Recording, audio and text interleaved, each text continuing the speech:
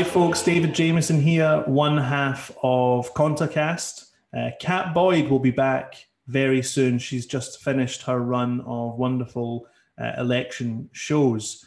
But today, for my last sort of ConterCast and Friends, if you like, I have two wonderful additions, two members of the Conter editorial board, Sara, Bennett and Gregor Clunie. Thanks very much for coming on, guys. An honour to be here. And we'll be discussing some of the big stories that have been going on. We'll be talking a wee bit about the Scottish elections later, but obviously there's been a lot of stuff happening in the meantime.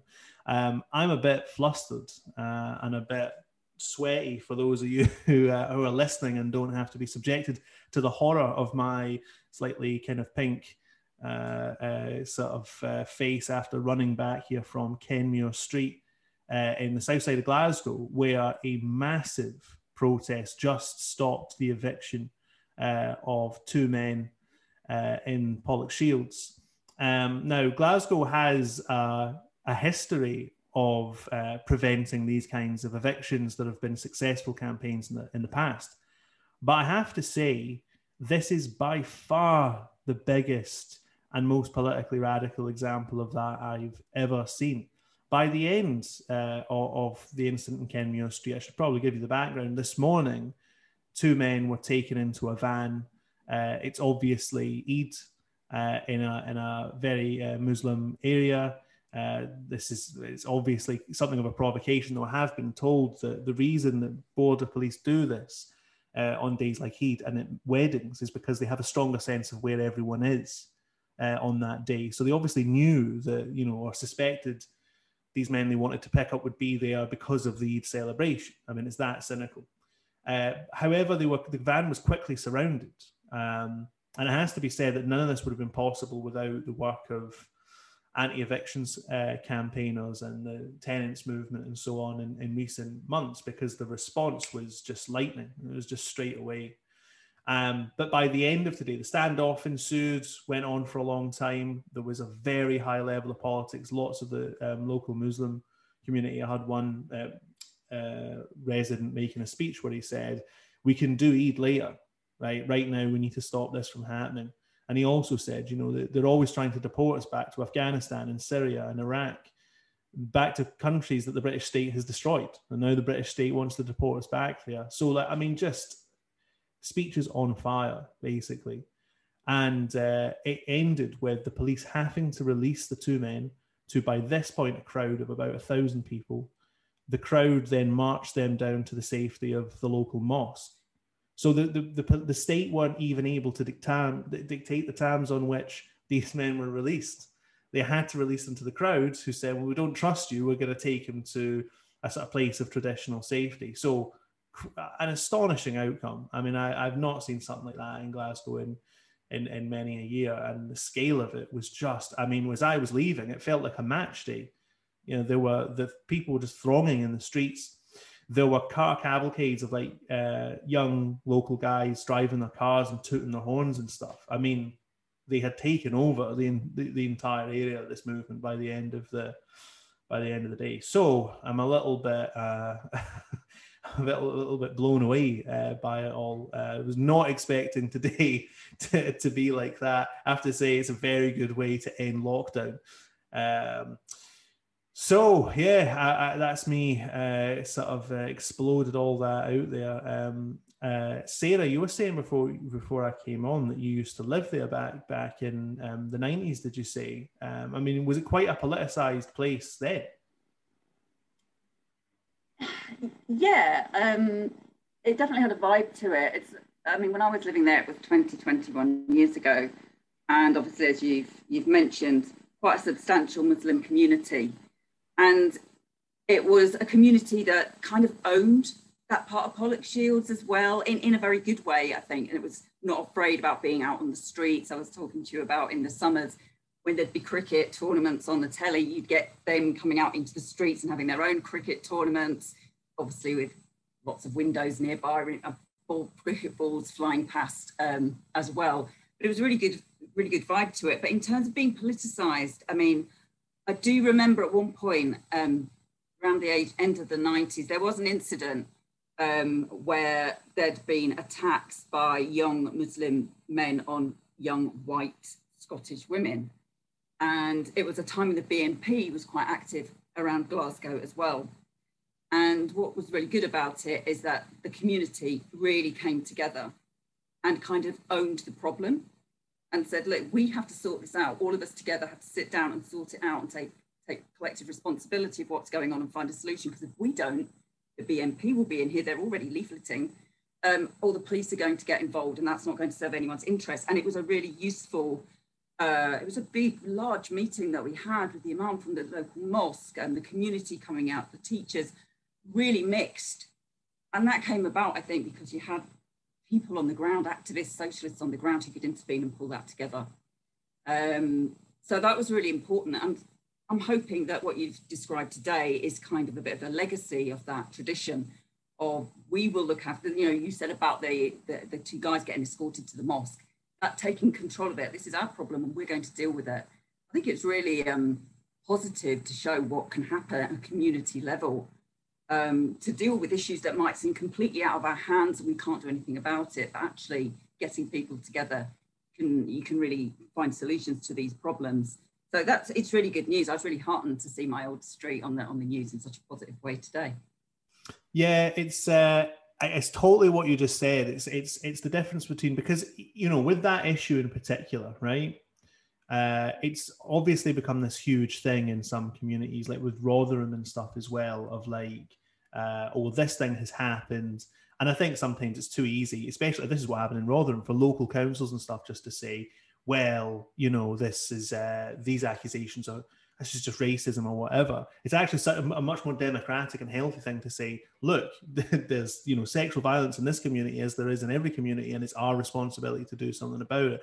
It's very much, I mean, obviously it's a very different situation today, but like the ethos is very much that. The ethos, so the speeches that were being made to the police were very much, I mean, they made the police look like children. You know what I mean? They said things like, come on, why can't we be civilized? There was a guy who got on the megaphone and said, you know, we're peaceful, go back to your stations in peace. What you're doing here is disruptive, it's chaotic, it's violent. You need to go back. We're taking control of this. And it really, I mean, the state looked appalling today. Police Scotland looked appalling today. And every so often they would have this little provocation where they would just try and, you know, they'd get into shoving matches with groups of the protesters who weren't instigating it. And it just looked unbelievably childish. And, you know, it was just, the fact that it was the community itself made such a big difference, because you had people hanging out their windows and shouting, let my neighbour go. That's a difficult thing to argue with, you know, in terms of this idea of community policing. It's a difficult thing to argue with when everyone on the street is telling you that what you're doing is wrong and irresponsible. And I saw, because it was a bit of a car crash for the politicians as well, I saw Nicola Sturgeon saying this has nothing to do with Scotland. This is about the Home Office based in London. Well, of course, it is about the Home Office, right? This is about Priti Patel ramping up the so-called, you know, hostile environment. But I'm sorry, 9 in 10 cops that were there today that I could see were Police Scotland. This couldn't have happened without them. There's no way. If this had just been the Home Office police, the border police, this would have been over in minutes, because they would have been totally overwhelmed instantly. This went on all day because, as I counted, 12 Police Scotland riot vans turned up. And by the end of it, I could see, I don't know, maybe a couple of hundred police officers. There were police on horseback. There was a huge deployment of forces today in the south side of Glasgow. That's why this went on all day. It's purely because of Police Scotland. And Police Scotland are very much the tailored police force of the Scottish government. It's very much their project. Gregor, did you see a lot of the stuff on social media? Yeah, and it was great to see. Really a proud day for Glasgow, I think. And thankfully, Glasgow has a really strong record and tradition of opposing immigration raids. And I think for me, this was always a substantial part of my support for Scottish independence, was to try and peel back this particularly barbaric facet of the British state, despite being a belligerent imperial or now sub-imperial power, which does make regions of the world unlivable for civilian populations. Britain has a terrible record of welcoming refugees and of responding appropriately and with humanity to asylum applications. And I know that there's a promised overhaul of the system, which was announced in the recent Queen's speech. But certainly under Pretty Patel, you can't see this going in a more progressive direction. I think just fabulous to see that community cohesion and solidarity, and it does give you kind of pride for the city, but also these are the moments where we can build something different, where we can build a power from below. And I think just to get that type of unequivocal win today, where actually these men were unarrested, I think is really meaningful. And that's the type of victory that you can start to build a campaign out of. So no, it was great to see. Yeah, totally. And like a few days ago, right? I mean, I was looking at the Queen's speech and all the measures in there to crack down on protests and all the, I mean, it had a kind of populist, kind of nationalist sort of tint to it, and that was built into the kind of repressive anti-protest type stuff. And I was just looking at it thinking, God, this is grim. Do you know what I mean? And there's no viable electoral opposition to this. And then you're just reminded a few days later that there are still these popular traditions. You know what I mean? That you can't just get away with whatever you want. That there's like a moral economy. You know what I mean? Like that entire community looked at that and didn't question whether or not the state had the authority to do this. They instantly declared that the state didn't have the authority to do this. And it reminds you, it's not just as simple as, oh, here's a bunch of legislation in the Queen's speech, and this is what we're going to impose. It's not how it works. And as I say, it shows how important though those efforts in building up like those networks in Glasgow have been in recent months. Because I don't assume that the capacity would have been there. There's always been a response to this sort of stuff in Glasgow, but the capacity on display today was of a different order. And it was great that like trade union branches and all that kind of showed up throughout the day. It just showed there was a real, and I remember when I went watching that huge rally at the end, people around the mosque, I thought, if this had gone on for another hour, there would have been 2,000 people here. Like it had that explosive escalating feel to it, which is I'm pretty sure why Police Scotland decided to release them, because they thought otherwise we're going to end up with a riot on our hands that we just can't control. And as I was walking away at the end, there was a huge Palestine flag flying over Kenmure Street. And I was shocked by just how much people were drawing the things together. And that wasn't coming from some organized, lefty renter mobs that you sometimes hear about. Those links were actually being made organically by the people who lived there. There's a lot of awareness of what's happening in Palestine. And as that guy who was on the megaphone was saying, these things are linked. If there are refugees in the city, it's largely because they've come from places like Palestine, like Afghanistan, like Iraq, that have been mauled by Western foreign policy. So there was a very clear kind of drawing those two things together. And there were some beautiful images today, but there's also some tragic ones still coming out of Palestine. It's a strange one, because one of the things that I find hateful about what's going on in Palestine is it seems that every 3 years or something, there's another hideous, escalation by the Israeli state. But I think there are some new kind of dynamics here. Like Gregor, I mean, I don't know how many protests I've been on with you over Palestine over the year. What's your take on the current ton of events?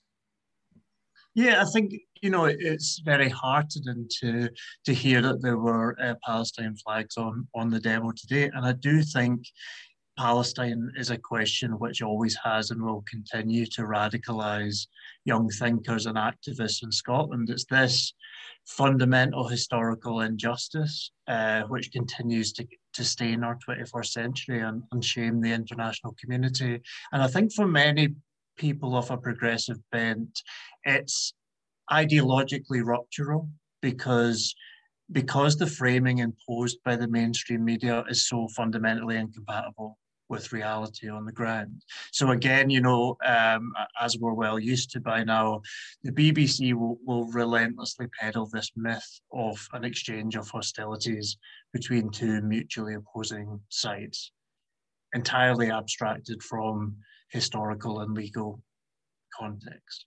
And this type of narrative making conceals a conflict which could scarcely be more asymmetrical in terms of its resourcing, capacity, technological capability, and impact on the respective civilian populations. So again, we've seen airstrikes on the world's largest open-air prison in Gaza. And yeah, it's hard to watch. I think, Operation Cast Lead in 2008 was one of the real kind of radicalizing moments for me.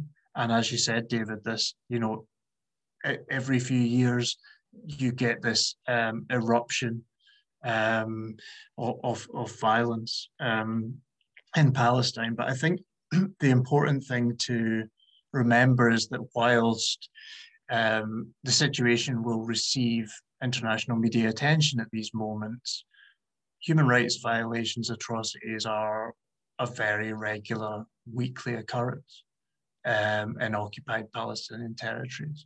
And this is where, the kind of abstract calls for peace are just very empty because there is no stability, there is no peace for Palestinians at any point in time. But no, it's extremely difficult coverage to watch, as you say. Yeah, no, it is. But I do also think, and it's something that people have been pointing out, and it's still, look, the Palestinian question from like a strategic point of view is extremely difficult because the Palestinians are in a very weakened position. It's not like South Africa where, the black working class population outnumbered the white population by a factor of, several times. I mean, I think there were only something like 3 million white South Africans at the time of the apartheid state.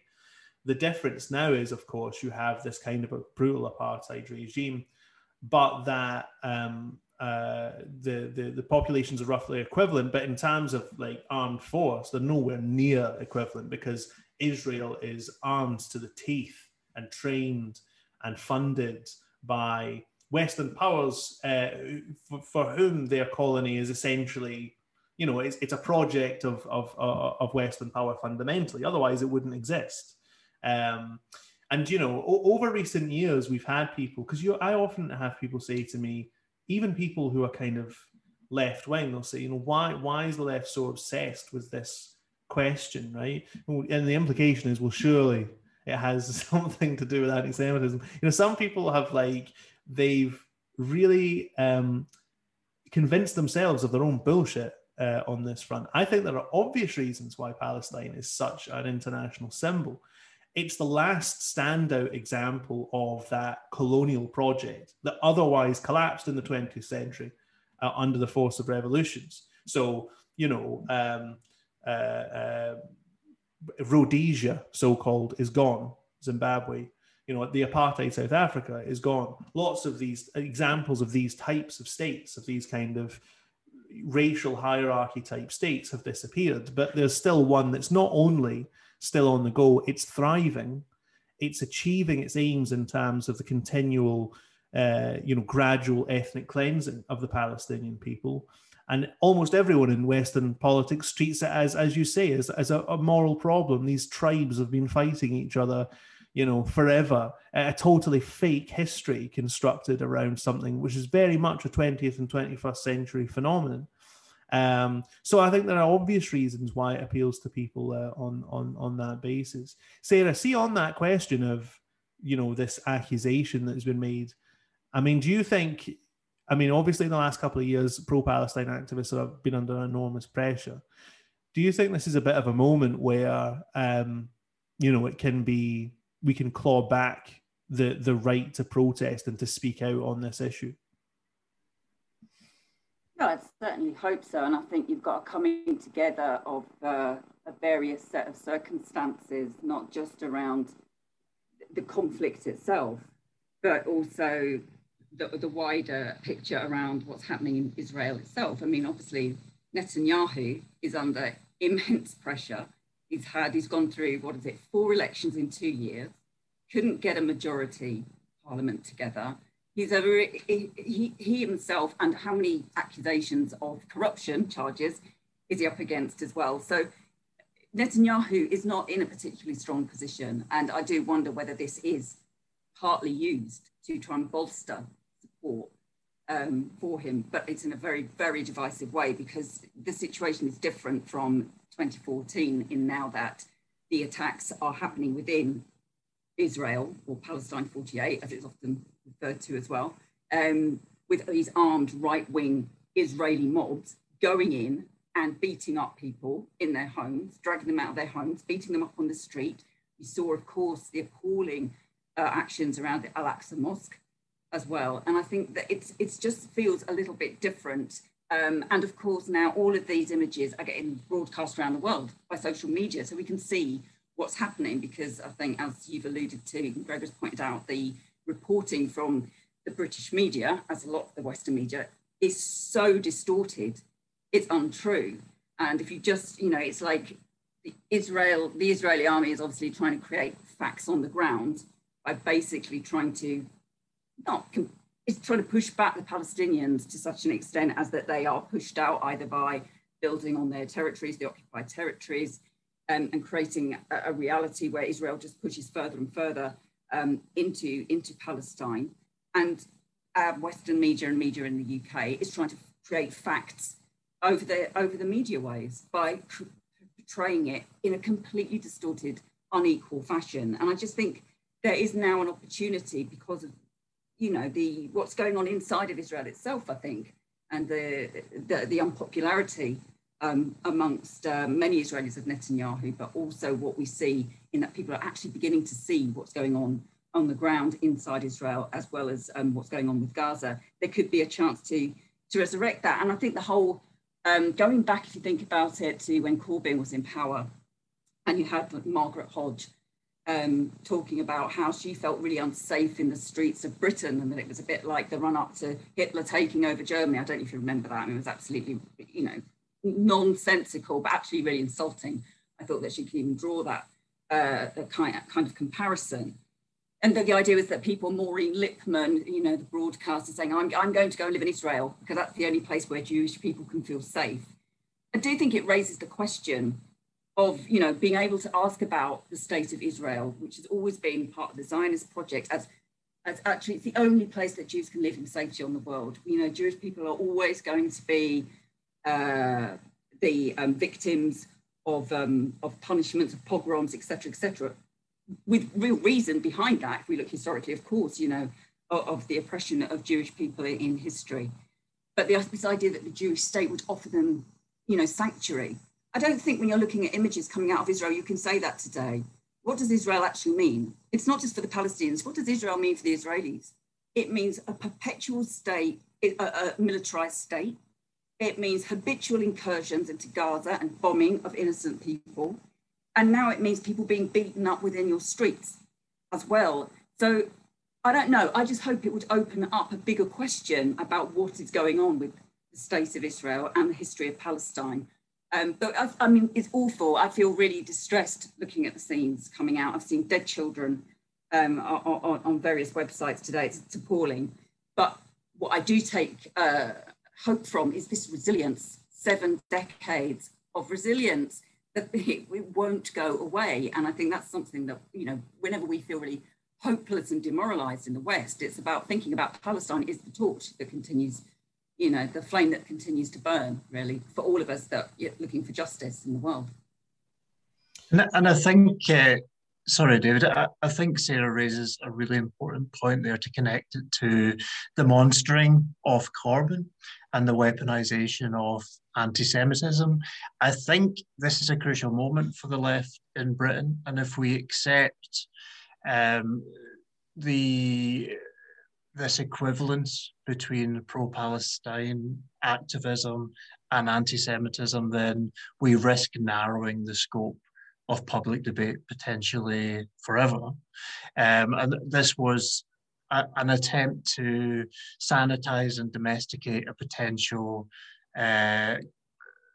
Corbyn led British government, but also to prevent in future anyone with this politics and this worldview, which is out with the scope of the extreme centre, US aligned foreign policy to ever achieve ascendancy in Britain. And for me, I think it's about time the left had a backbone on this stuff.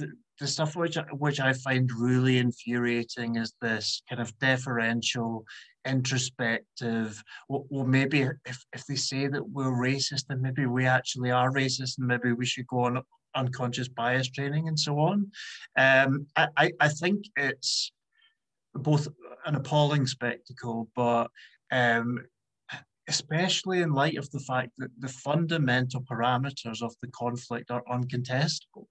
It's not like an intricate moral maze. And I do speak to people who are terrified of touching the question with a barge pole because it's constructed as so complex. It's not very complex. Israel has been in flagrant violation of international law in its occupation of Palestinian territory since 1967. It has aggressively been pursuing settlement an ethnic cleansing of Palestinian people in contravention of a list of UN Security Council resolutions as long as you're armed. And these are the liberal institutions of the global capitalist system who hold Israel in contempt.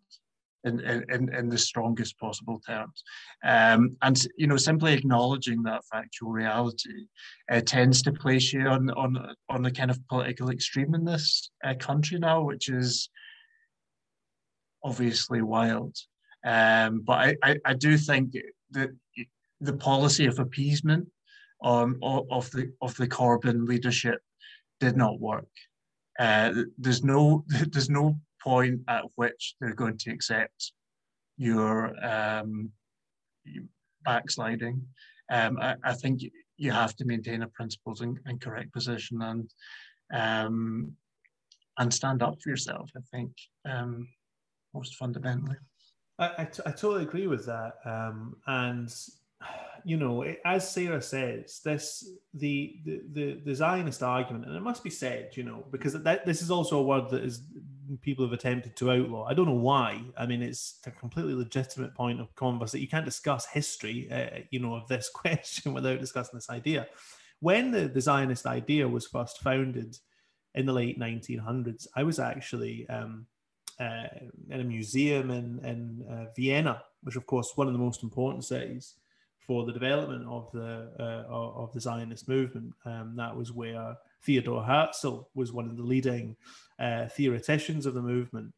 And it was done in a mood that you can understand. Like you may, I think that there was always an argument within progressive Jewish circles in Europe between, and it's a familiar argument for people who experience racism. It's the same argument in some senses that took place in the United States in the African-American community. You always had those like Malcolm X, at least while he was in the Nation of Islam, who said, the only thing we can do is separate. It's a completely defensive and a racialist idea. We are incompatible with the white community. They will never accept us. The only thing to do is to separate into our own nation and defend ourselves with a state. Because you look around the world and the state, especially when you're in a persecuted racial minority, the state is always so terrifying to you. What if we had our own state? It makes a certain intuitive sense. There was always, of course, people in the African-American movement like the Black Panthers or more mainstream figures in the civil rights movement like Martin Luther King who always said, no, the argument has to be a more radical one about changing society more broadly, collectively, across racial divides. There was always that in European Jewish communities as well. You had movements like the Bund, who were like a socialist movement, who said, no, Europe is my home. And I believe that was actually a Bund slogan: Europe is our home, right? Like, we're not leaving. We're not being chased away. But it wasn't a progressive idea, the Zionist idea, but you could understand the impulses that led to it, the feelings of social isolation and weakness that led to it. That's one thing, right? That's not what's going on in Israel. The reality after 100 years, or not 100 years after the founding of the state, but in the 21st century, the reality is brutal racism. And that ideology has changed. It's changed from one that was a diaspora ideology of intellectuals who wanted a way out of oppression. It's changed from that into the ideological justification of a colonial state that asserts the racial superiority of the Jewish population in law. That is a completely different proposition from what was imagined abstractly in Europe. So yeah, and I agree, Gregor. It's one of the most morally black and white questions on the earth today. I don't think I can take it if I hear another BBC News report talking about how complex the situation in Palestine is. Least complex. There are a lot of complex things in the world. This isn't that complex. So no, I agree. And the other thing that was alluded to was, I think, Sara, by yourself, is there is a change in the dynamics around the situation in Israel itself. So now the Palestinian parts of the Palestinian population who don't live in the West Bank or in Gaza, but within the territory of actually existing Israel, are being persecuted and are fighting back in a kind of an unprecedented way. And it's really interesting that the Israeli state's response to that is to bomb Gaza, because they don't want that. What they want is a conflict with Hamas, where Hamas is isolated from other Palestinian forces. They're more happy with that than with a civil rights movement on the streets of Israel as well. So there's a hope that a different dynamic can emerge there and kind of break the deadlock on this issue. But I totally agree. If you hope for that, it's not enough. You actually need to stand up and say, no, we have every right to discuss this. In a grim way, the one thing I always think about Palestine is this ends dramatically, right? One way or the other, right? I don't even want to think about what the successful creation of the final kind of settlement of this colonial regime would be. What would that even look like? The entire Palestinian population thrown into global diaspora? It doesn't bear thinking about. But that or a just settlement is what we're looking at. If you look at the changes of demographics across that territory, that's actually what we're looking at. History's not going to look kindly on people who are going around saying it's complex and so on. So yeah, I think there's still scope there for hope, and like the Palestinian people are demonstrating. I think when you're just talking about how is it going to get resolved ultimately, I think it's always going to be resolved. It's not going to get resolved between those Palestine and Israel itself. And the best chance probably that we've had recently was with the Arab Spring 10 years ago. With those uprisings, with Palestinian flags being flown, it's a very central demand actually to the Arab Spring as well. And I think probably, I would imagine that's what we're looking for as well. But I just think we're not in that period. We don't think at the moment. These things can change very quickly, of course. But I think just what's really important for, wherever we find ourselves, that the supporters of Palestine and Justice for Palestine will make sure that we are as visible and out on the streets as possible in our support, because I think that is just absolutely essential. And those images do go back to Palestine. And just to know that flame that torch is being kept alight outside of the region itself, I think it's crucial. Yeah, you often hear, people saying, you know, the Arab Spring as a project ended in disaster, which it did, right? I mean, there's no question that it ended in, you know, bloodbaths in Libya and Syria and so on, and it was repressed in general, you know, with the counter-revolution in Egypt and so on. Still, though, it's remarkable because that's quite an old kind of socialist argument that you need the wider array of the working class, basically the working class masses of countries like Egypt in particular, which of course borders Palestine and Israel, to be that decisive force that can change the dynamic. You know, and on the one hand, yeah, okay, it was beaten back, but it also happened. That, I mean, there was also a moment there where the Arab working class were united in a common project that united contempt for domestic elites, as well as, you know, the overarching force of kind of Western, the architecture of imperialism in that part of the world, and that included Israel. So that is a real formula. Like, we've actually seen it come into play. Sorry, you're going to come in there, Gregor. Yeah, I don't think, you know, thinking optimistically, I don't think this is a situation which can persist indefinitely.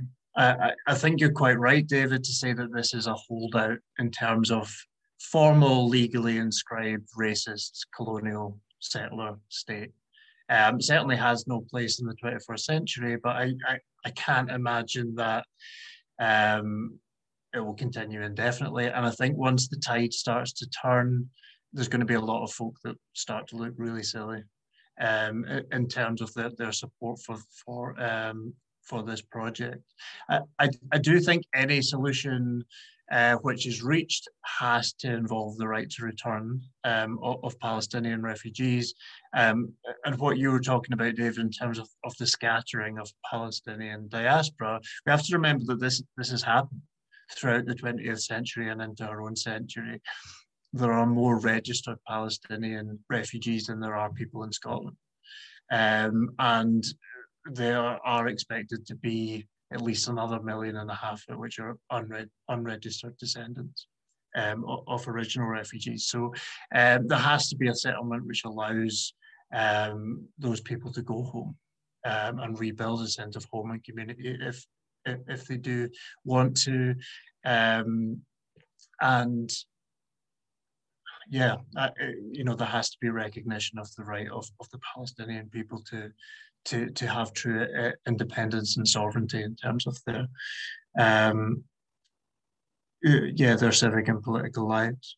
But I do think when the tide starts to turn, things could change very quickly.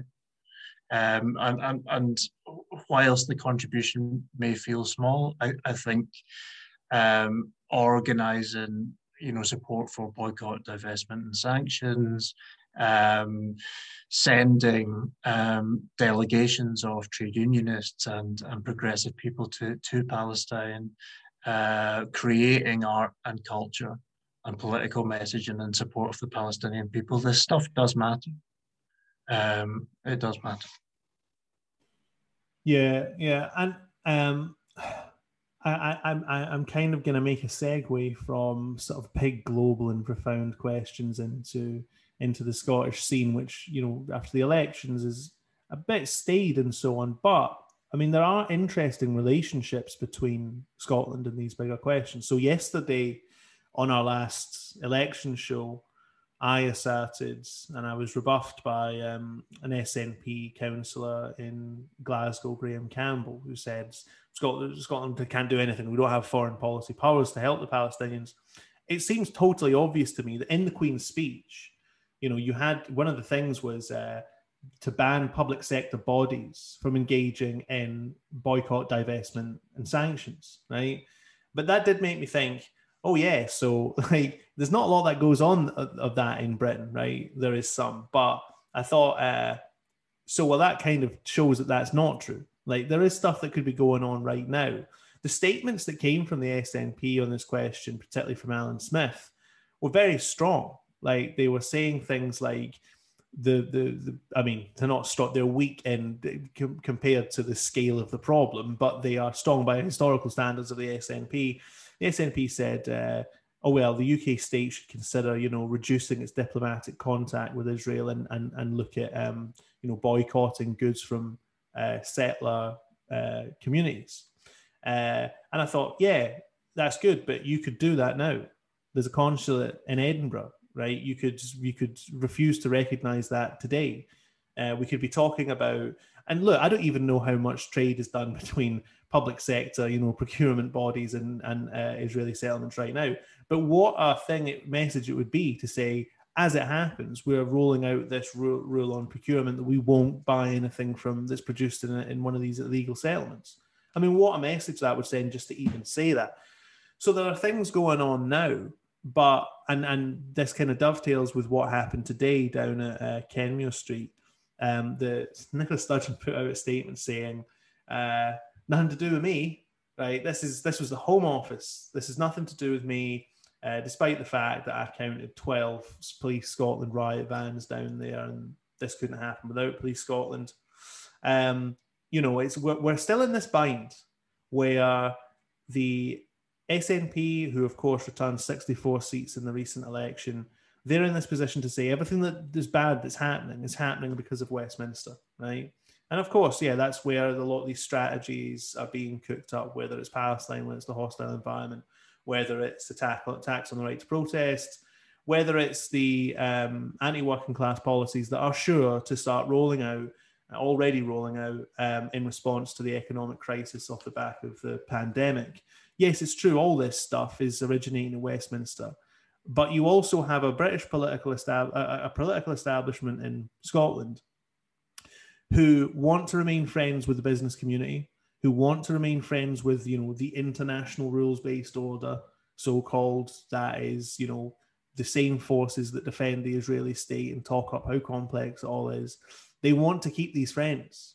So they're going to continue to behave in this kind of way. Was that a bit grim for you, Gregor? I mean, whatever else you might say about the elections, I mean, I didn't really feel annoyed about the outcome. It was still, I suppose, it's an improvement on what's going down on Westminster.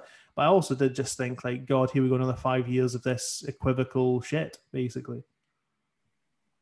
Yeah, I think the fear of many of us that were involved in NDREF campaign in the run-up to 2014 is that the collapse of the independence movement into big tent electoralism would procure this generational hegemony for the SNP, and that is what has eventuated.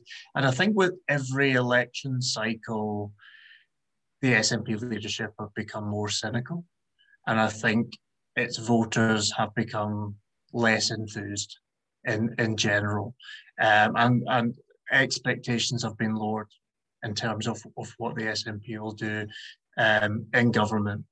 And I think we live in a really strange time.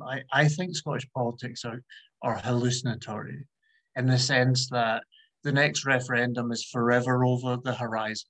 It's just forever around the bend. And we have kind of suspended in thin air these kind of contradictions in the SNP's economic policy and prospectus for an independent Scotland. This perpetual dynamic of the SNP as a government in opposition allows them to straddle these contradictions in a really anachronous way. So SNP economic policy is orthodox in the extreme, yet they promise transformation. And this is a lie. It's a deceit. You cannot build a better Scotland, a Nordic Scotland, a social democratic Scotland with the structure of high finance, banks, of big capital interests which predominate in this country. You can't do it on the basis of sterlingization and a monetary union where you have no central bank, no control over the levers of monetary and fiscal policy. You can't rebuild or reindustrialize Scotland on that basis. So, the SNP is straddling these contradictions. It's trying to have its cake and eat it. It's been trying to woo elite votes while still promising change to working people. I think a lot of folk are pretty sick of it. So it did feel pretty anti-climactic, the election. I was voting in Glasgow South Side and I voted alongside 146 other citizens for Greg Energy Advisor, who is just kind of like a mad guy, but who wanted to renationalize the energy network and reduce utility bills. And he spoke about fuel poverty. And I was like, grand, that's for me. And then like pretty much everyone I know voted kind of Green on the list. And, you know, I think, you know, the Greens have made some small gains and they have hegemonized the young professional managerial class. But I think they are so limited culturally in their appeal to working people. And I'm not sure how much bigger they can grow. Plus, I'm quite cynical by now of their role with respect to SNP. I don't think they're a true opposition. They're certainly not going to hold the SNP to account, and they're probably just going to try and maximise support through marginally tinkering with SNP policy in the realm of ecology and perhaps in other areas. Sara, I'm really interested to hear your take on this because, I mean, you're not an outsider because, as you've already said, you lived here in the 90s and so on. Did you live down south for a time? I don't actually even know your sort of biography in this respect. I've lived in lots of different places, but yes, so 20 years ago, in my 20s, I stayed in Glasgow. That's where I spent my 20s. And it's just 3 years ago, came back up to Edinburgh this time. So you would have been here in the 90s before when the SNP they were kind of on the up in the sense, you know, they started to kind of occupy a certain niche, though of course that it was the Scottish Parliament that gave them the opportunity proper to surge. But in the 90s, I mean, I remember in the 90s, I asked my dad who the SNP were. He's now a nationalist. He's now a member of the SNP. But he just said, because he was a Labour guy and, you know, they laughed at the SNP. He was like, bunch of weirdos. You know what I mean? It's like a bunch of folk in kilts doing little dances, little Kayleys. I think he used to say that they were just like the Lib Dems in kilts. I never heard the Tartan Tory line from him. I think he had too much contempt for them to describe them as Tories. They were just liberals in kilts. You know what I mean? It was they were a silly party. He's now, you know, absolutely signed up, as many former Labour Party people are, partly out of disgust over things like the Iraq War and so on. I mean, I think for a lot of people, they just felt, I can't keep voting for this. But anyway, so in the 90s, you know, this was still a baby project. And then you returned, you know, 3 years ago to find that it had exploded to monstrous proportions and completely guzzled up Scottish politics. So what was your kind of take on the election? Yeah, I mean, it's quite amazing, isn't it, that transformation over 20 years and that sort of, the Tories and this, and people just not taken seriously in the 90s. I don't have much recollection of them. They weren't really there, and now they're fully dominating the scene. I mean, going back to what you said, Gregor, you used the word hallucinatory, and I've been using the word chimera politics. This is my own little word. It's like that illusion of a hope that is just never going to be fulfilled, but also a chimera in the sense of the scientific meaning of you've got these really, you know, of having different DNA in the same body. We've now got such broad church, parties. And I think this is true for Labour down south as well as it is for SNP up here. There's such broad electoral projects, really, broad churches pulling in loads of people. That really, if those organisations and parties had any links and roots into communities, they wouldn't be, you know, these different wings wouldn't be in the same organisation. They would be different political organisations pursuing their ends to best to meet the needs of the people that they were trying to serve. So you've got these really, really broad electoral projects. Really, they don't really have the links, even though of course there's a mass membership base and there was under Corbyn, but the real links to the communities, workplaces is really not there in the sense that it might have been in the past. And, you know, it's just this idea of in the Independence Party. I mean, you made the point, I think, David, that in the acceptance speech, Nicola Sturgeon's acceptance speech, she didn't even mention the word independence. I mean, isn't this the whole point? I'm talking about independence. That wasn't just, you know, I forgot. It was a deliberate omission to mention that word. And it's like the whole strategy around what she's doing at the moment. There's a strategy, it seems to be, of hand-wringing is what I would call it, is that we can't do anything about it. And you know, if you think about the sort of, when you go into managerial speak and they talk about, you know, you need to present yourself as the person you want to be, project yourself as the person you want other people to see you as. If you take that into a political realm, I would expect at this point, following a pandemic, that the SNP would be presenting itself as the party that is fit to lead in an independent Scotland, and showing that and actually trying to prove that in some of the actions that it could be taken, whether it be around Palestine, whether it be around cuts to council budgets, actually putting themselves out there. They're doing nothing. They just seem to be rolling back and sort of shrugging their shoulders and saying, well, you know, there's not anything we can do about it. It doesn't seem to match up to this idea of a country that's going to stand on its own feet and make its own decisions, when this is kind of the hand-wringing that's going on at the moment. So it's a strange one. You know, I was really expecting, I didn't know what way the election would go, and the campaigning particularly. I either thought that there would be really strong messaging about we've been through a pandemic, can't go back to that, we need to have a different vision of a different future as an independent nation, or it was going to be really understated and we're not promising very much at all. And it seemed to be the latter case, the softly, you know, let's not talk about independence too much. I don't really know what the end game is there, really, but it doesn't convince me that actually existing independence is the end game. I don't know. It's a bit strange. I don't know what other people think about it, but I'm not convinced.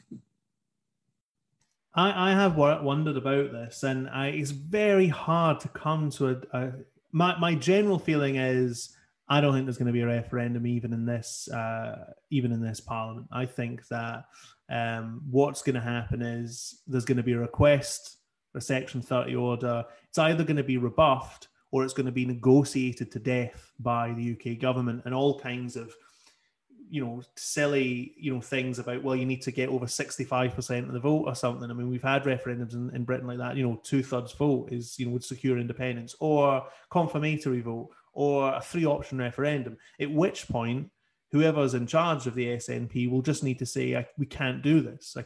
This isn't an independence referendum.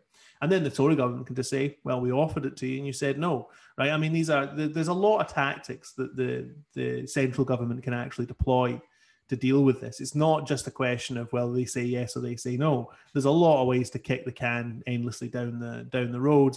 And there's going to be a faction of both the Tories and the SNP for whom can kicking is a really good idea, right? I mean, this is part of the problem. It's a bit like, do you remember that theorist in the Social Democratic Party that Rosa Luxemburg debated with Bernstein, was it? Who said, you know, the movement is everything, the goal is nothing, right? And what he was doing was providing a kind of aesthetic for the social democracy that we've become so used to, you know, this kind of, well, we're endlessly, you know, moving towards the great day, but the great day will never come, which is a very good kind of electoral strategy, at least until it completely wears everyone out. I sort of wonder if the SNP is becoming the Stronger for Scotland party rather than the Independence Party. It's a party that always has independence on its menu. It always believes in it. In the same way, I mean, we've seen this happen before in Ireland. You have Fianna Fáil, the Eamon de Valera's party, which was the Republican Party, the pro-independence party that wanted to reclaim the Northern Irish counties and you know, wanted to proclaim the Republic and so on. Fianna Fáil became this party of institutional power, and they couldn't get chucked out by anyone. But they were always just haggling with, you know, diplomats about the North. There was never a real drive towards independence. So this is a real thing that happens. And this thing lives as well in Quebec today, where you have a nationalist party, a kind of centre-right national party, which is in favour of independence in theory, but not really. Right? It's mostly just about kind of Quebec identity Quebec rights and in a Canadian setting. I wonder how far down the road the SNP has now travelled to being this kind of nationalist party. But I hate this phrase. You know, it gets very overused in kind of Western popular culture now, gaslighting. You know what I mean? I do sometimes feel like we're being, you know what I mean? Like we're having our brains played with a bit here. You know, it was only a few months ago you had people like Ian Blackford, the Westminster leader of the SNP, and Mike Russell, the Constitution Secretary, saying, well, we're going to have a referendum in 2021. You know, it's been perpetually 6 months away for as long as I can remember. And you do wonder, you know, the psychology that allows that to keep going. You know, they use our hope against us in a way, which is quite sort of creepy. Any final thoughts on that, Gregor? Just to kind of, you know, end it on maybe a slightly more upbeat note. He doesn't have one. I don't know how I go from there to upbeat. You've handed me a dodgy set of cards there. But I do fundamentally agree. I mean, some of this stuff is just kind of symptoms of decline. Of the independence movement and its kind of dissolution into mythology. And there's so much about the SNP government which is mythologized. I mean, Sturgeon's leadership is centrist, managerial, technocratic style over substance.